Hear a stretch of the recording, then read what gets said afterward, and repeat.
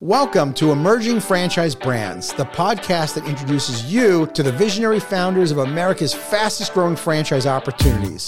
We'll also hear from industry pros as they share insights on what it really takes to achieve the elusive milestone of 100 plus locations.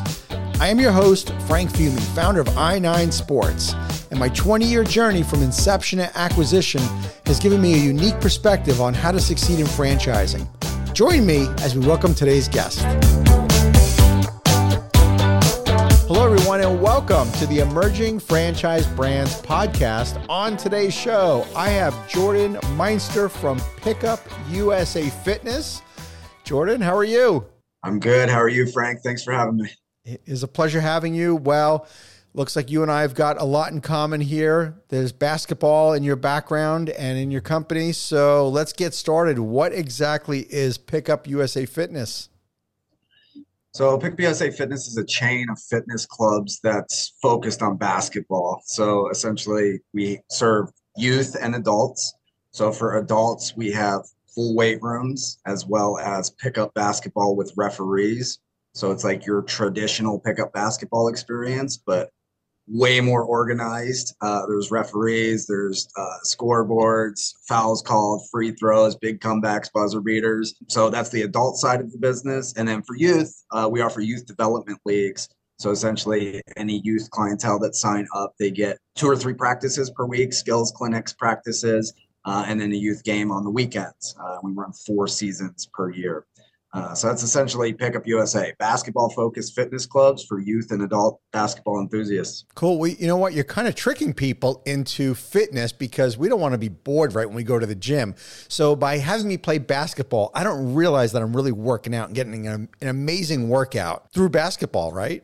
Yeah, for sure. I mean, we see all types. You know, we got people who just want to stay in shape, and basketball is a great avenue for that. And then, you know, we've got people, especially on the youth side, that are really trying to develop their skills. I mean, we have NBA players sometimes in our gyms. We have D1 athletes. We have, you know, kids who are trying to make the varsity team. So we really see the full spectrum of it, from the kid who's never picked up a basketball to, you know, kids who are really going to play D1 ball, and, you know, adults who are just kind of weekend warriors all the way up to, you know, professional players. So we serve the full gamut for sure. Nice. How did you get started with this concept? Tell me how the whole dream started. So I never really played organized sports. So I was always just playing pickup sports in nature. So I'd go to a park with a friend, play, you know, soccer or football, and obviously a lot of basketball. So that was kind of my whole life story, even through college. And I started to have an idea of, if I ever owned a gym on the basketball court, I'd like to have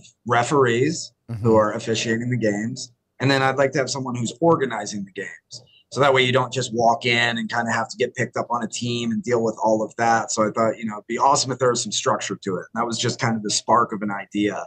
So as I got into my professional career, I kept thinking about that and kept playing basketball at 24-hour fitnesses and parks. And eventually I'm like, you know what? This has some merit. So, you know, kind of typical entrepreneur, fire, aim. I quit my job and went out and started the gym. Oh, really? You quit the job and just started the gym. So did you open a facility? Did you rent space? How did tell me how the whole thing started with conceptually, like where the venue was and how you did that. So I knew that it was going to be, you know, pick up basketball with referees. That was the start of it, just for adults. I had no, you know, concept of the youth market or anything. So that's what I was going to go do. And I guess, you know, in retrospect, I had no plan. But I quit my job in October 2011. I had very little money. My wife and I, you know, maxed out credit cards and, you know, drained 401ks. I found a couple of financial partners to put some money in, and then spent about 6 months looking for facilities, which was, you know, one of the more discouraging parts of this thing. Yeah, I had no track record, no background, really no money. So landlords were naturally very skeptical about, right, you know, what we were doing. But ultimately wound up with a facility in Irwindale, California. The landlord's previous tenants had left in the middle of the night and left a bunch of just garbage in the place. Like, the facility was, you know, structurally sound, but just trashed. So we came to an agreement where he's like, look, we'll give you guys a shot, but you got to take this as is. So it was our responsibility to clear everything out of there, get it painted, and outfit it. So, 15,000 square foot warehouse. We laid down a single basketball court. The rest was just concrete and got to work. Jordan, I could come up with a million reasons why you should have failed. Why don't you tell the audience why you succeeded? I mean, I think, you read this a lot in books, and, the determinant for entrepreneurs that make it versus ones that fail is just grit and sticking with it. So, I mean, after we had a big grand opening plan, and, we were going to be signing up hundreds of members. There was so much demand for this. And after our grand opening weekend, we had 2 members that had signed up. One of them was my friend's dad, who I think felt bad for me. So, all the dust settled after our big grand opening. And, we were left, it was me and my wife in an empty warehouse with no customers. But, we just stuck with it, and we always focused on guest experience. So we'd get people in there to play basketball, even if it was just on a free trial. And, we treat it like it was Game 7 of the NBA Finals. I mean, Just high quality referees, and we give them Gatorade and invite them back, and just giving, even though it was a hot warehouse with no air conditioning and no amenities, it was a better service. So eventually, people started to take notice and realize that this is a better basketball experience. So people started to show up, and that side of the business got big. Then we got into the youth side of it, because obviously, as you know, there's a huge market for youth basketball. So we got into that, and after 4 or 5 years, we had a prototype, a business model that was solid, no debt on the books, cranking out some cash, and that was the foundation of the franchise program. Wow, that is amazing. So when you're starting out and you're just doing adult basketball, the genesis of my business was adult men's softball, is what preceded I9 Sports and preceded the kids part of the business. The hardest part of that business, of course, is the brand awareness, the marketing. And you started with 2 members. I'm not surprised. I totally get it. How did you start getting some volume of people through that door? What type of marketing did you do to finding the adults to want to come to the gym? Yeah, I mean, just hustling. There was our gyms nowadays, they get 300 give or take leads each month, high quality leads that their salespeople can convert to members. It's much more of a machine.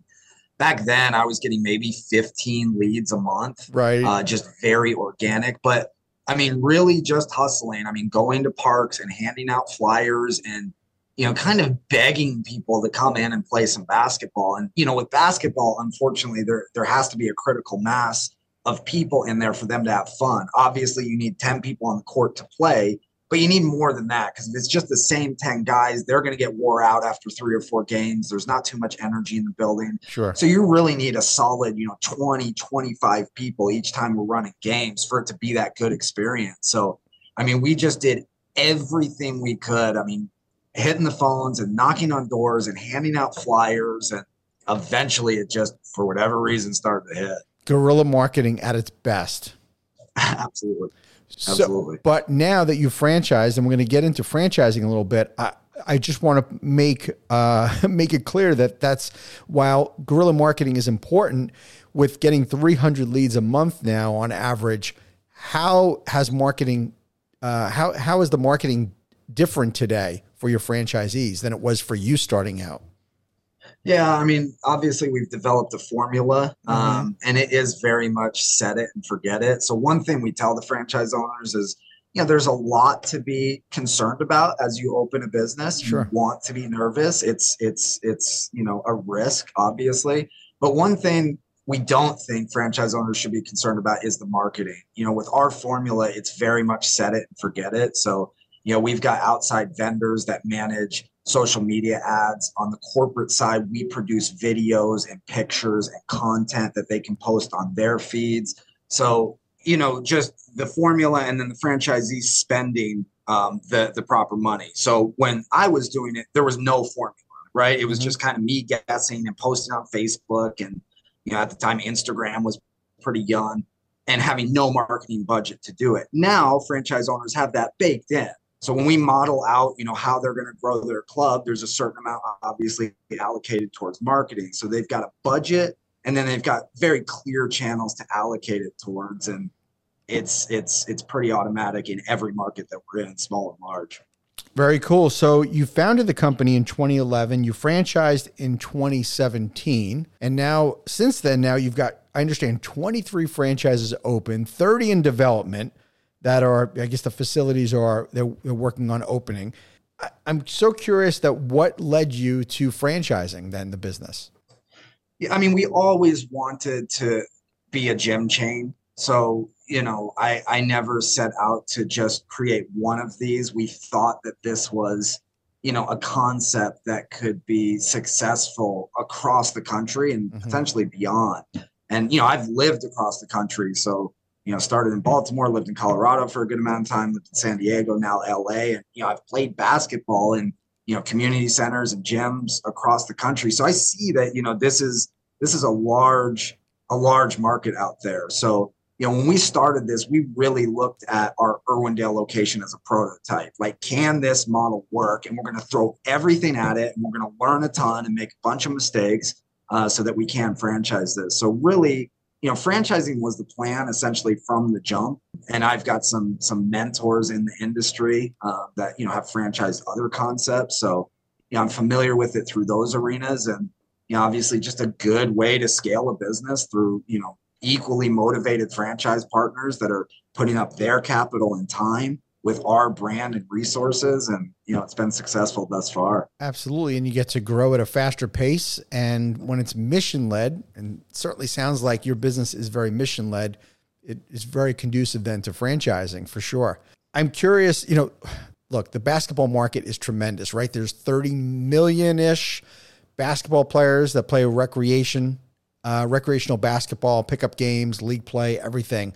I know that number is, it runs the gamut on how people play. How do you find yourself to be able to position yourself competing against the quote unquote basketball league that's out there? Yeah, that's a great question. I mean, basketball leagues certainly serve their purpose. And there's some people that do prefer a league because they want that set time each week. And they want to go in with their same team for, an 8-week period and play and go through playoffs and, things of that nature. So for us on the adult side, it's really not necessarily trying to replace a league. We look at it as either an alternative or a supplement. So it's really just the pickup nature of it. And the thing that people like about pickup basketball is you can go in and play whenever you want. So, instead of being, okay, every Wednesday at 7 p.m. a league game, our gym's 7 days a week. So you can come in and play 3-4 days a week. You can play 1 day a week. You can play Wednesday nights. You can play Saturday mornings. So we try and offer that league feel to it where there's refs and scoreboards and it's organized and we keep track of wins, but also having that flexibility to come in whenever you want and play for one game or play for 3 hours at a night. Jordan, that's the secret sauce of your model, because as adults, we don't necessarily want to have to be somewhere at a certain day or time, or we have work and we can't get out and get to our league play. But the secret of your model is, as an adult, I get to play when I want, how often I wish. But here's the huge advantage that you have that almost nobody else has, is that people that are running basketball leagues are renting the schools and parks. And when you rent them, you have to have what? A fixed day of the week and time, if you can even get the court space. Whereas because you own the facility, you get to have 7 days a week of play anytime you want. Yeah, no, I appreciate you saying that. And certainly an advantage that we have. Now there's a barrier to entry with that. Obviously you have to have the capital to get involved with a facility. And, there's work involved with, getting a lease secured and building it out. But once you secure that, and, we put a ton of effort and resources towards helping franchisees secure that, you've built a moat around it in terms of barriers to entry. And that's why, we've seen good success. So you put in a lot of work up front. As you mentioned, all of a sudden we have that competitive advantage of having our own facilities. And then as long as it's operated right, it works. Right. Well, obviously I'm not going to get into any item 19 financial performance representations, or do you do an item 19 by any chance? We do. Okay. We have a pretty comprehensive item 19. Cool. Sure. Well, just for purposes of making sure we all stay out of legal trouble, I won't get into that. But on the challenge of your business, as you know, is that you've got to keep a facility busy. And on the youth side, the kids are in school all day. Adults may be working. So how do we keep the turnstile spinning during the day? Or is there enough volume in the evening, the weekends to make the numbers work? Is there anything that goes on during the day? Yeah, that's a great question. So, so from an economic perspective, we're membership based. So even on the youth leagues, it's a monthly draft that the parents are paying. So if it's a 3-month league, they pay once per month. So the franchisees have that consistent revenue coming in from the membership draft. In addition to that, we do one-on-one private training, we do court rentals, we have merchandise sales, so we have those ancillary revenue drivers. But you're right. Like any gym, evenings and weekends are the busy time. And then during the day, there's a decent amount going on. We've got full weight rooms within the facilities. So, people are lifting weights. You always get kind of a noon ball crew. We have some gyms who open up very early in the morning, and there's, groups of professionals that come in and do, officiated runs in the morning before work. So, we figured out how to fill in those blank spaces within the dead time, so to speak. Sure. Well, the other thing that I get commonly asked by people who are trying to franchise their business, when they have 0 franchises, they're just getting started. It's like, how do I sell my first 10? Where do they come from? Where did your first dozen franchisees come from? How did you find them, or how did they find you? Yeah, that's a good question. Funny enough, we're just talking to one of our consultants last night, as our business has continued to grow, and she was talking about her franchise that she started and talking about, the first 10, 12.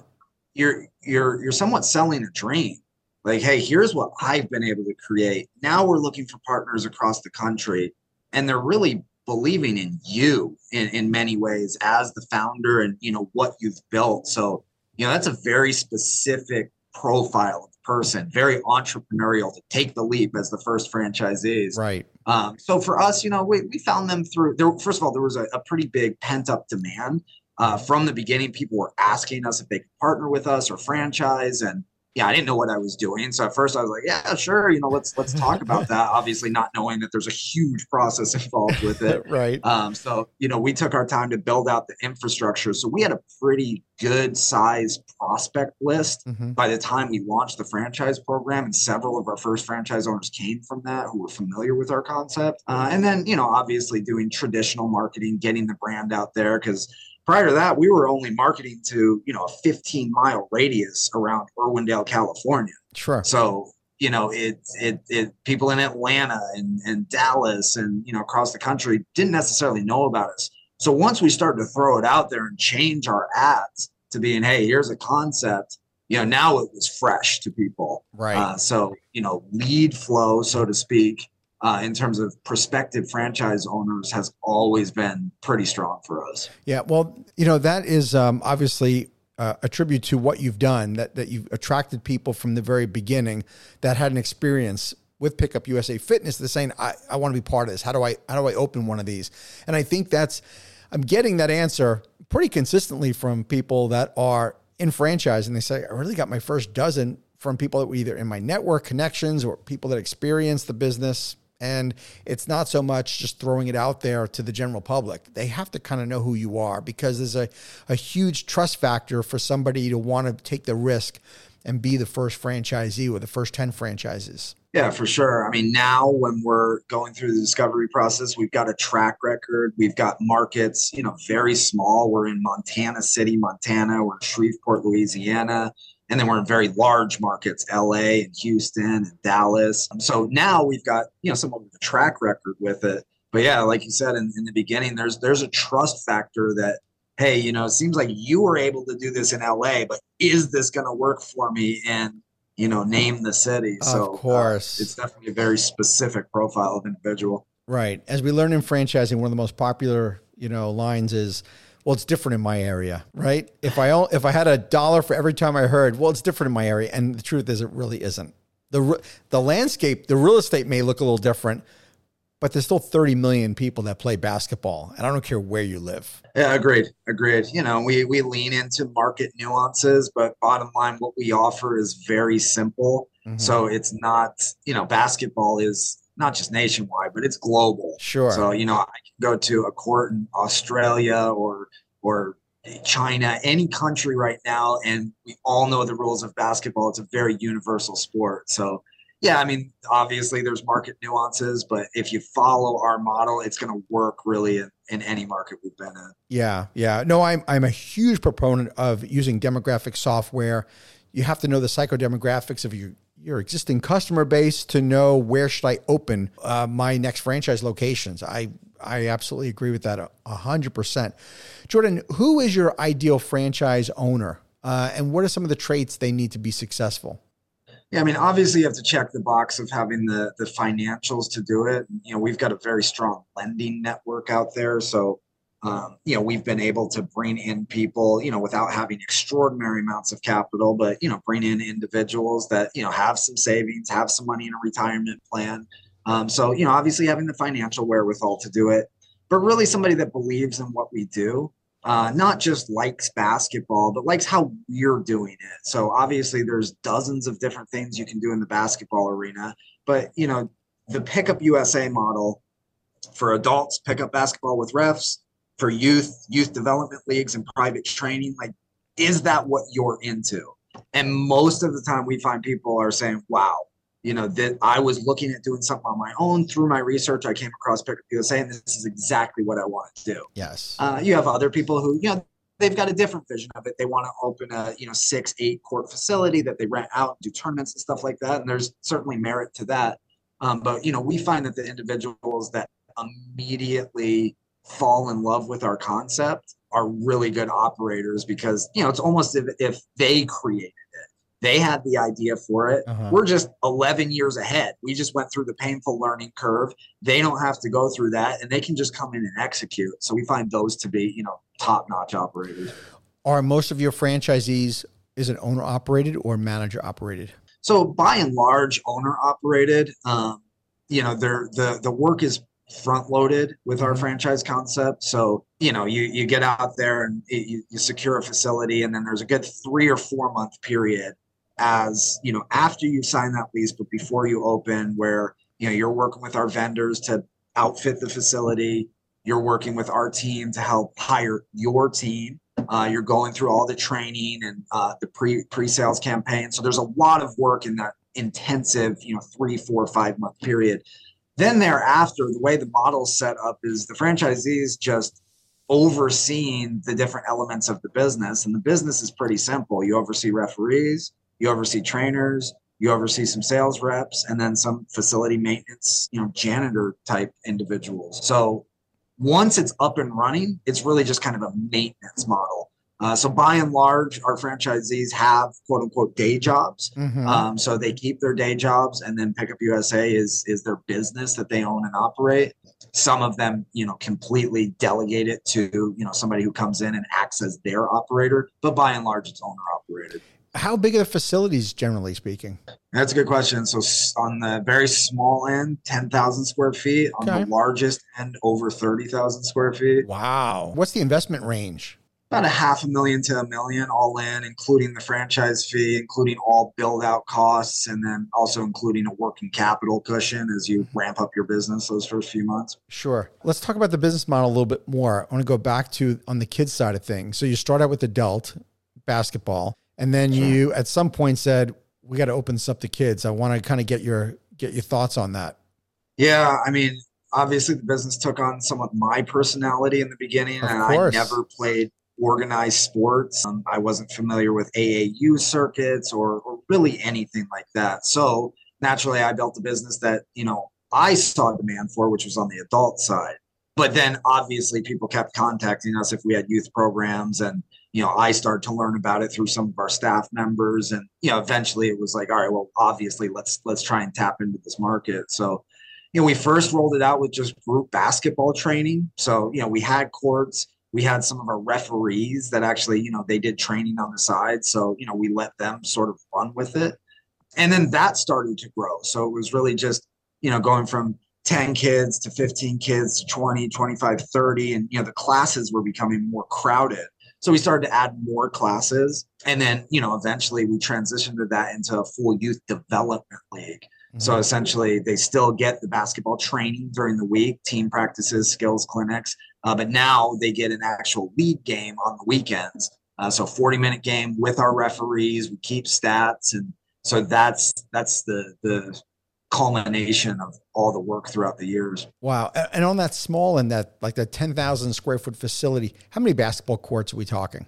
So we've got two that are that size, and both of them somehow have laid out the shape of the building laid out perfectly to where they can get two full courts in, Okay. as opposed to some clubs we have that are, closer to 14, 15,000 square feet. And they're really only, like a full court and a couple of half courts. So it really kind of depends on the shape of the facility and where bathrooms are and things of that nature. But by and large, our clubs are, typically about two full courts, maybe an extra half court or two for, shooting practice, and then fitness rooms that are 2,000, 2,500 square feet. Okay. And like typically where would I have one of these facilities? Would it be like a light industrial area or more retail? Tell me where they generally are. Both. So if you asked me that question, 3 or 4 years ago, I'd tell you, this is pure light industrial play. But, as the dynamics in the real estate market have shifted and, industrial demand for that has gone up while on the retail side, it's gone down. We've found we're signing leases more and more frequently on the retail side. So, our biggest focus is unit level economics. We want to make sure the franchise owners set up for long-term success. So, if they come in and they find a retail spot, but, it's price prohibitive, then, we'll coach them through that's not going to pay the bills ultimately. But, sure. The short answer to the question is it's both. We have clubs that are in light industrial areas, and then we have clubs that are, in very much A style retail shops. Right. Yeah. I would imagine more and more retail centers are going to have availability for basketball facilities and pickleball facilities. And we're going to see a lot more on the recreation side where, with these big box retailers where that just don't exist anymore. Exactly. Yeah, exactly. Yeah. Let's talk about franchising a bit more. And since you've been at it, for, let's see, 6-7 years now, what's been one of your biggest surprises as a franchisor? Yeah, I mean, it's a learning curve like anything else. So, I think for us, just learning how to add value to franchise owners. Obviously we're shepherds of the brand. Mm-hmm. We have to ensure that the brand is well represented at each customer touch point, online and in person. So the question is really kind of, how we do that. So what we always come back to as we revise things is support. More and more support for franchise owners. So, that's support in the very beginning as they're getting their financing together. And then as they go through site selection, as they go through their build out and hiring their staff and their training and their pre-sales, just being by their side. So, that's been a huge point of emphasis for us all year is just more touch points with franchise owners. So I spend a good amount of time traveling around, shaking hands, talking to customers, talking to franchise owners. I want to hear the good, the bad, and the ugly. Nice. Tell me why you're mad at the franchisor. What are we not doing? And then I can get back and, get in the lab and, with the team fix it. And then we've got a team that travels the country as well. So we just want to be, by their side. Obviously, our franchise concept is spread across the country. Uh-huh. So, that presents geographic considerations for us in terms of our support. But yeah, by and large, I think that's been the biggest evolution for us is really just figuring out how we can add value to franchise owners and help them in the day-to-day of being a business owner. Sure. Well, when I launched my franchise concept, I too went nationwide, shotgun approach right away. I look back on it 20 years later. I don't think I would have done it the same way because being in Florida and opening locations in Hawaii and California and Washington State within a short time. Support, that was a challenge. If you would do it all over again, or would you recommend a franchisor go shotgun? Because, you got 23 locations in 12 states. So if you do it all over again, would you do it the same way you think? I think I probably would. Ideally, it would grow in concentric circles and gradually spread out. But I think, we would have also lost opportunity with franchise owners, who the timing wouldn't be right if we waited 3 or 4 years to expand into, Texas or Florida or whatever. So, there were certainly some growing pains with us and it presented logistical challenges for us as we're, booking flights constantly. But, I think looking back on it, it was the right move. And, many of our original franchise owners are some of our top performing units. So, they bared it out with us as we figured things out, all in. I don't have any regrets about it. That's awesome. Well, for me, speed to market was key because we were going to be the first franchisor doing youth sports leagues. And I always was looking over my shoulder, feeling like there was somebody going to be doing it next. I just, Sure. I didn't know how long the runway was going to be, but I kind of looked over my shoulder thinking there's going to be somebody, maybe give me a year. I was actually surprised at the amount of time that I got before somebody did compete with me. And to that point, yes, I'm glad that I did go shotgun approach because it allowed me to really have explosive growth, but it did come with a lot of headaches too. There's no question about it. For sure. I always say, do as I say, not as I did. That's I've learned. We obviously learn through our mistakes, not through our successes, and God knows I had enough of them. Well, that's what we tell franchise owners too. Like, don't get in this franchise to follow my journey because that was a nightmare. Get in this franchise because I've learned that you don't have to. Exactly. What's maybe something recent that, you're saying you go around the country talking to franchise owners. Tell me something more recent where you heard something, whether it was from franchisees or hearing from customers, and then went back to the office and said, guys, we need to fix this. And tell me something that happened. Yeah, I mean, there's a lot of things. We've got a running queue of our initiatives, and obviously we try and prioritize those. But one of the big pieces of feedback from franchisees was with our game queue called the Casey queue, which organizes all the teams. So what we were hearing is that there were just not glitches, but just things that made the system not super user friendly. Something as simple as an undo button. So basically, you're entering members in the queue, it's popping up on the TVs throughout the facility, but there was no undo button. So if they entered a member wrong, it would put in the wrong member and they'd have to wipe out the whole queue. So something, this thing's been around for a couple of years and that should have been done. Mm-hmm. But being out there with the franchisees, and then we have the conversations with them, like, why didn't you tell us? Like, this is a problem. And, they're always very respectful, like, well, you got a lot going on. It's like, no, please, like, these are big issues that we want to hear about. So, I mean, that's just one example, but that paints the picture of things that we see when we're boots on the ground, seeing the challenges that they're going through, but also the things they're doing right. So there's a lot of times where we'll be at a location like, wow, look at what you're doing with your private training, or look at how this coach is running one of the skills camps. So then we can take that back and, further develop it and then implement it throughout the system. Jordan, I agree with you 100%. We learned so much from our franchisees, but it was always when we had boots on the ground, like you're saying, when we were there. One time I traveled to Atlanta and I was talking with a franchisee about why he did certain things. And he goes, I don't know. I do it that way. And I'm like, no, there's brilliance in that. There was brilliance in the way that he set up one of his T-ball fields. And he almost did it just out of logistics. Like, well, I did it this way because of the way the fields were laid out. And I'm like, no, you have no idea. This was amazing. But I would have never known by talking to him on the phone or, at a national meeting. There's just something about being there because we get to observe it. And sometimes you need an outsider to look in, as opposed to, we can't see ourselves swing, right? That's why we need coaches, or we need somebody that's going to provide the advice that we just can't do ourselves. Yeah, for sure. I mean, just that human connection and the relationships that are built in person, even if it's a quick one-day visit, we find a ton of value in it. The wheels are always turning on both sides. So we'll give franchisees some feedback. So I'm like, hey, here's what we saw on a visit. Why don't you implement this? And, we get a consistent feedback of, thank you so much for coming. We've done this, and this since you came, and here's the results. And same thing for us on our end. I'm always on my flights back home, just mind running as to, okay, that's what I just saw. Let's get in the lab and improve this. So that's a critical part of what we do. Yeah. Well, being a franchise owner or business owner of any type, it can be very, very lonely at times. And by having that franchisor relationship where you're going and spending time with them, it is so valuable. That goodwill. We used to talk about that in the office about how important it was to get out there. And we could tell when too much time had gone by. You can kind of start to feel maybe a little like unnecessary friction, or there just wasn't that connection. And just by going there and spending time and hearing what they're saying, letting them, air out what they're experiencing. Because at the end of the day, they don't have anybody to turn to. We are it.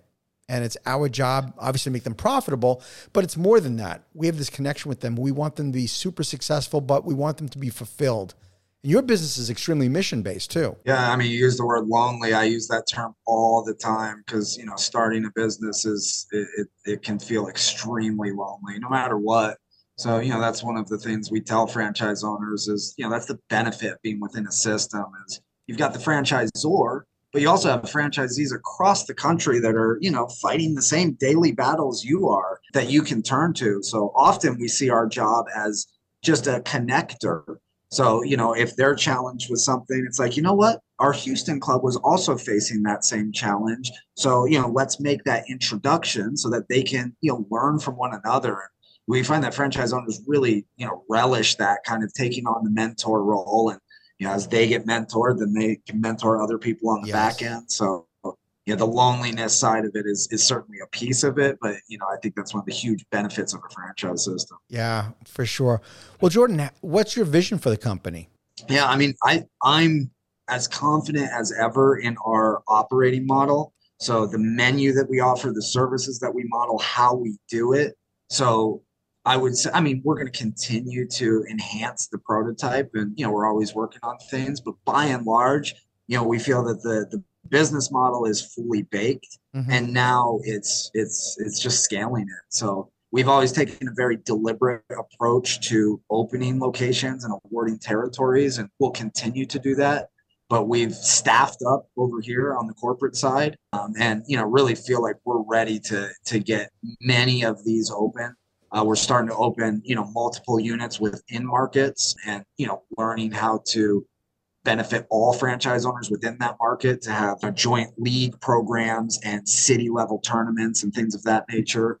So, really it's just taking this business model that we've developed over the last 11 years and what we've learned as a franchisor and then just putting pens in the map essentially. What are your thoughts on multiple sports? Are you guys committed to strictly basketball or are you guys thinking about adding additional sports? I wouldn't rule it out. There's nothing I'd really rule out. If it makes economic sense and it makes sense for the brand, then, we're always open to it. But, we're believers that specialization wins. Plenty of multi-sport facilities out there, and certainly a segment of the market that's good for. For us, we see almost limitless growth opportunities within the stores and, opening more units with just basketball. So I wouldn't rule it out, but I would say certainly in the near to medium term, what we've got with exclusively basketball, that's what we're calling. Sure. Well, you know who you are, and there are plenty of customers to go around in just basketball. Yeah, for sure. Yeah. What about what's the mix between adults versus youth? Yeah, good question. That's actually something we report in our item 19 is very detailed, but that's one of the metrics, and it's pretty much 50-50. Obviously, It's going to vary per club, but if you look nationwide, it's about half youth and half adults. Now, the revenue mix skews much more heavily on the youth side because adults are typically paying $40 to say $60 per month for our adult services, and very few of the adults, not very few, but probably 20% of our private training customers are adults. So adults are paying a lower membership and not doing a ton of private training. The youth, the memberships are 100 to 150 per month. And then, 80% of our private training one-on-one sales is with the youth. So if you just count the amount of customers that we have, it's 50-50 split, but revenue skews much higher on the youth side. Well, first of all, as a parent, we will always spend more money on our kids than we ever will ourselves, right? And besides that, just being around in the youth sports industry for as long as I have, I noticed that sometimes parents think that their kids are better than they really are. And so, or they want them to be obviously much better. So they're willing to put the money behind training them. Yeah. I mean, there's so much truth into that. And we try and lean into what customers are used to. An adult is, used to a $40, $50 a month gym membership. So, we're not going to try and swim against the current. Let's lean into that. Parents are used to spending, well over $100 a month, regardless of what it is, piano lessons or swim lessons or karate. So, we really find that it's just a natural price point. Like you say, parents are willing to invest in their kids. And, we've leaned into that. And it's been very successful. Yeah, well, and it's also, I'm going to go out on a limb and say that when the next recession hits, whenever that may be, I mean, it's inevitable, right? There'll be an economic downturn. I think your business can be recession resistant. At least that's what we found. Participation did not go down at all in 2008, 2009, 2010. We had a hell of a time trying to sell a franchise back then, but for our franchise, unit economics were fantastic through the recession. We didn't see a blip on the radar. Going back to the whole thing, parents want to make sure their kids are well taken care of. So, art, music, sports, they're going to continue to give their kids what they need. Yeah, there's substantial empirical evidence to suggest that, that's the last thing that a parent's going to cut back on. Is the youth programming. And if you look at big picture of somebody's annual budget, what they're spending on youth sports, it's pretty small. Sure. So I totally agree. It's certainly a recession resistant industry. Mm-hmm. What advice would you give to somebody that's considering joining your brand and opening up a facility? I think just making sure that you're prepared for this journey. Just because you like basketball and you see a demand for it, which almost everybody does. They're driving their kid around to all of their travel ball teams and they just see how much demand there is. So that's one thing. But, actually being a business owner, there's work involved with that. So, one thing we tell franchise owners is, you're going to have to put in a lot of work, but there's no guesswork here. Mm-hmm. We've got the formula. We've got the operating model. We've got all the checklists. So you don't have to wonder how to do it. You just got to be willing to come in and put in the work. So, we're very clear with franchise owners about that up front. And, by and large, we're dealing with people who have been successful in their careers to varying degrees. So they've been promoted and they're managing teams. They've got, a 401k built up and they're ready for the next challenge. Mm-hmm. So we just tell them look, you obviously love this concept. If you're willing to put in the work, this can be a beautiful partnership. That's good advice. What about, you mentioned earlier that you have a number of mentors and consultants you've worked with.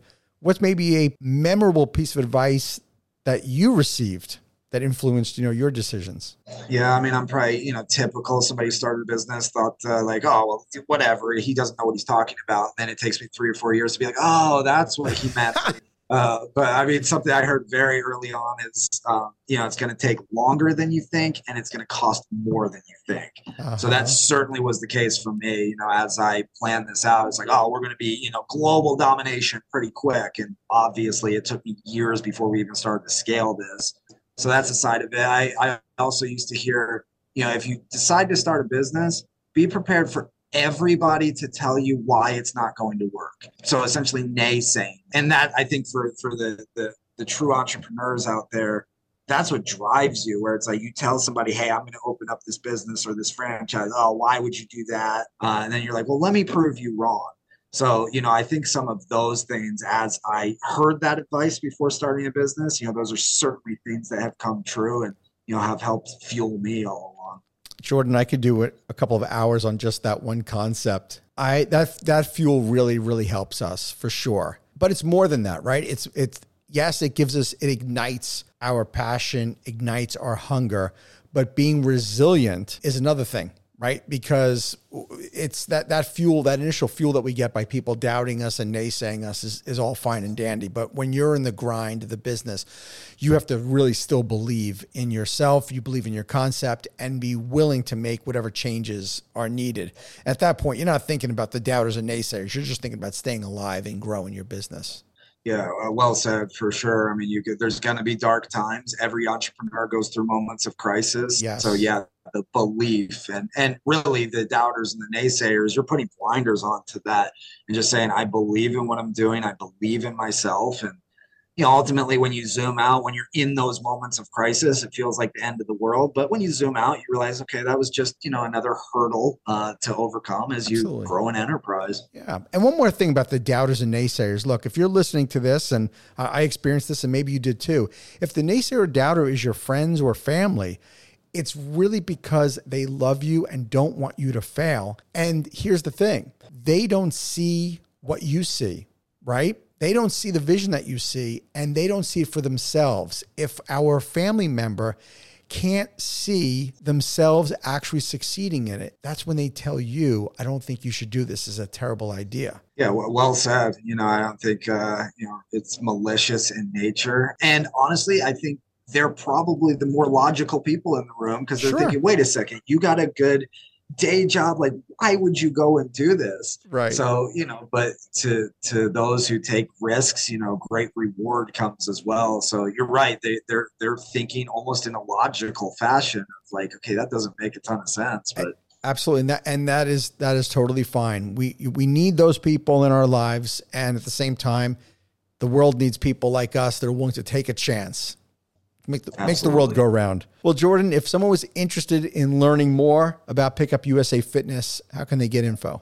So a great place to start would be the website, pickupusafitness.com. So you can go to the website, get some general info, watch some videos, and then from the website, you can download an e-brochure. It'll give you a 20-page high-level brochure. Should answer most of the initial questions about what this is, how much it costs, the support that we offer. And then from there, if you fill out a more comprehensive form, it's called a franchising form, takes about 10, 15 minutes. Then you'll get a more comprehensive info packet that really starts to dive into, facility requirements, the economics of it.